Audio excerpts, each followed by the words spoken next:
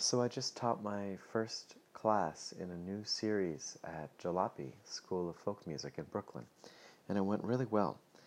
This class is called Vocal Games and the Folk Process, and I designed it explicitly after having taught two other classes to really appeal to and to work with my strengths as a teacher and my understanding of music.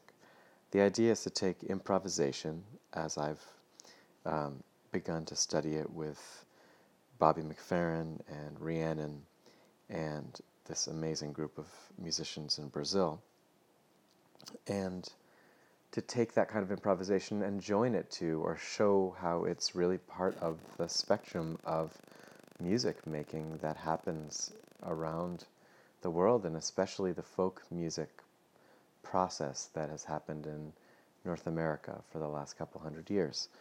So the idea, as it's emerging, is for 7 weeks in a row, take a small group of singers, this time it was 6, but there might be more next time, and start by singing a song, by learning a song together in harmony, call and response, like an old song. In this case, we started with Bring Me a Little Water, Sylvie, Bring Me a Little Water Now, which is a nice old standby.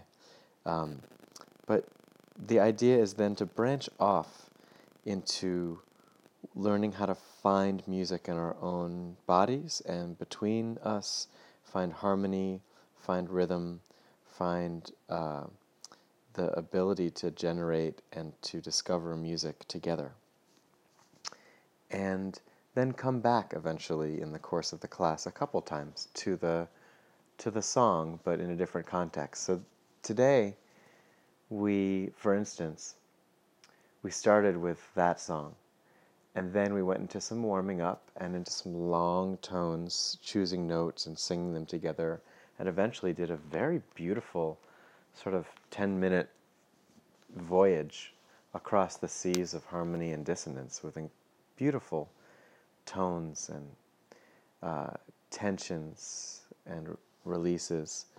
Amazing to see 6 singers of various experience levels who didn't know each other before, strangers, coming together to make that sensitive, that much listening, real music, beyond music.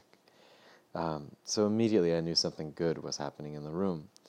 And then we started moving a little bit in the circle, stepping back and forth and finding a pulse and sending our names around just to get to know each other, and then some claps, sending claps around the circle. And then slowly began to combine the attention building, cohesion building, ensemble building practice of sending the claps around with bringing the song back, humming while one of us took a solo on the verse, and then singing it all together in harmony while we kept a clap moving around the circle. And very, very cool to see how just step by step, the sense of presence in the room and the sense of generosity, the sense of attention really changed as we did that. And then when we came back to the music, it felt like the music was different. It was, in a sense, harder to sing because there was so much more going on socially and rhythmically and coordination-wise than before. But in another way, it was easier because the foundation was there, and a feeling of being connected to each other by music in a room was there at the ground floor. So the music had less riding on it, and we could just relax around it. So I was really very pleased with what I heard and saw, and it seemed like people were really discovering some new way of relating to music that maybe wasn't familiar to them from other singing classes, and that made me really happy. It seemed like there was some fear in the room, a little bit of anxiety or trepidation, which is very normal for taking a singing class, but it dissipated pretty quickly because I think I'm learning something about the way that I am in there, being serious and solid in my intention and purpose, being clear about what happens next and what's happening now, and also being playful and joyful and flexible in allowing individual students their mistakes or their contributions to determine the flow of things.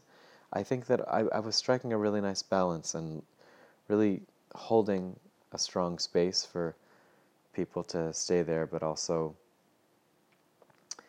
keeping myself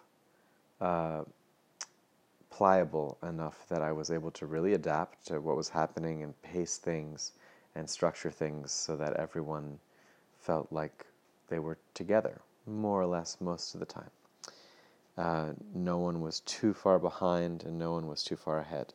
And it was really just a special group of people, too. I mean, there are some rooms where there'll be one or two people who are just not going to connect with the work, and there'll be one or two people who maybe feel like they're so far beyond it that they're like there's always outliers. The bigger the class, the more you can't really try to please everyone. But in this group of 6 people, it was really possible to keep everyone on board most all the time, and that, I think, was really exciting. I think for everyone felt that in the room. And by the end of the class, I had taught them a whole new song. No hiding place down here. There's no hiding place down here. Run to the rock to hide your face. The rock cries out, no hiding place. No hiding place down here. So it's Bessie Jones spiritual that has a sort of edge to it. I taught them that by call and response, and then we ended up stepping and clapping in offbeats and passing an offbeat clap around the circle. So everyone was just, their eyes were glued open, trying to receive the information about when to clap. And then we started singing on top of it. And I was amazed that by the end of this 90-minute, actually 105-minute class, that these new singers were able to absorb this whole way of working and do this relatively difficult thing that I was having trouble doing in the class, and pull it off with a sense of grace and humor, and stay connected to each other and stay with themselves while they did this thing that was really challenging.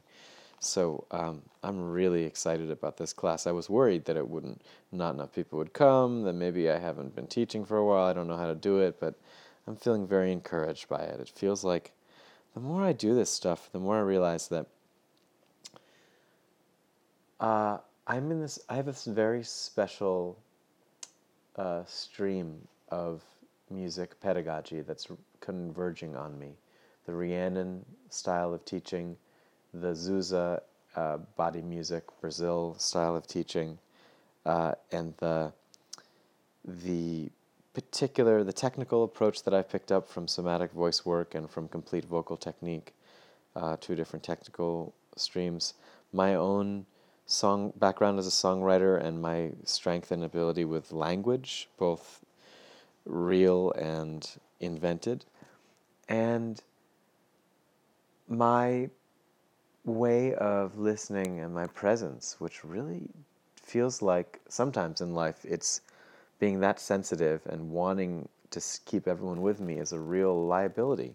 But in this context, with a little bit of balance, it feels like a huge asset. And I can say that I really appreciate that part of myself when I'm in these teaching contexts, of really being able to stay relaxed, stay open and loving, but also keep focused on the task at hand and listen for where everyone in the room is related to the task, and keep things in a sweet spot, not too easy, not too hard, moving forward, clear, and also leaving room for the mystery of what's happening between us, and not needing to name everything or control everything in order to let it become something that ideally I don't know before I set out.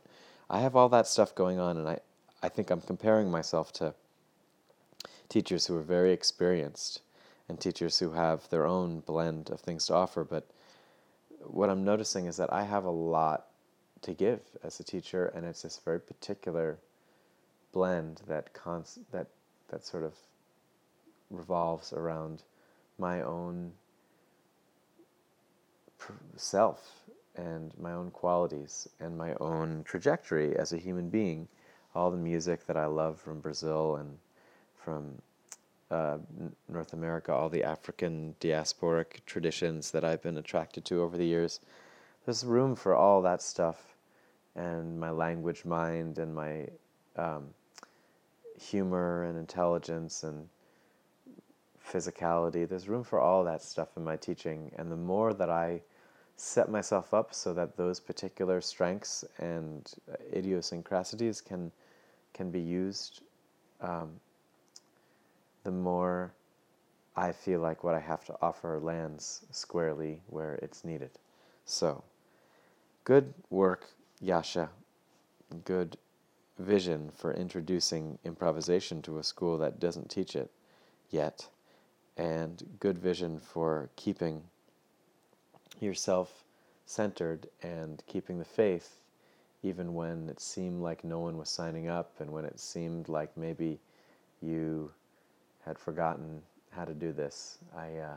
Moments of doubt are constant in this kind of work, but something about being in a room and being surrounded by bodies and voices feels to me like it's its own reassurance, and no amount of planning or preparation can keep me from feeling that sense of support and the sense of being held inside that group of people. And while it's good to prepare, it's good to have a plan, it's good to know your toolbox in practice, and it's also really good to remember that you can surrender. Most of the information you need is contained in the group itself, and it's unknowable before you get into the room. So I'm learning how to trust that I have what it takes to read the room and to serve the people in it, even if I don't know how to do that in advance, and even if I don't know what I did afterward. I think that most of the time I actually have some innate knowledge and a growing array of tools that will let me give what's needed when it's needed. And for lack of a better word, I think I call that instinct music.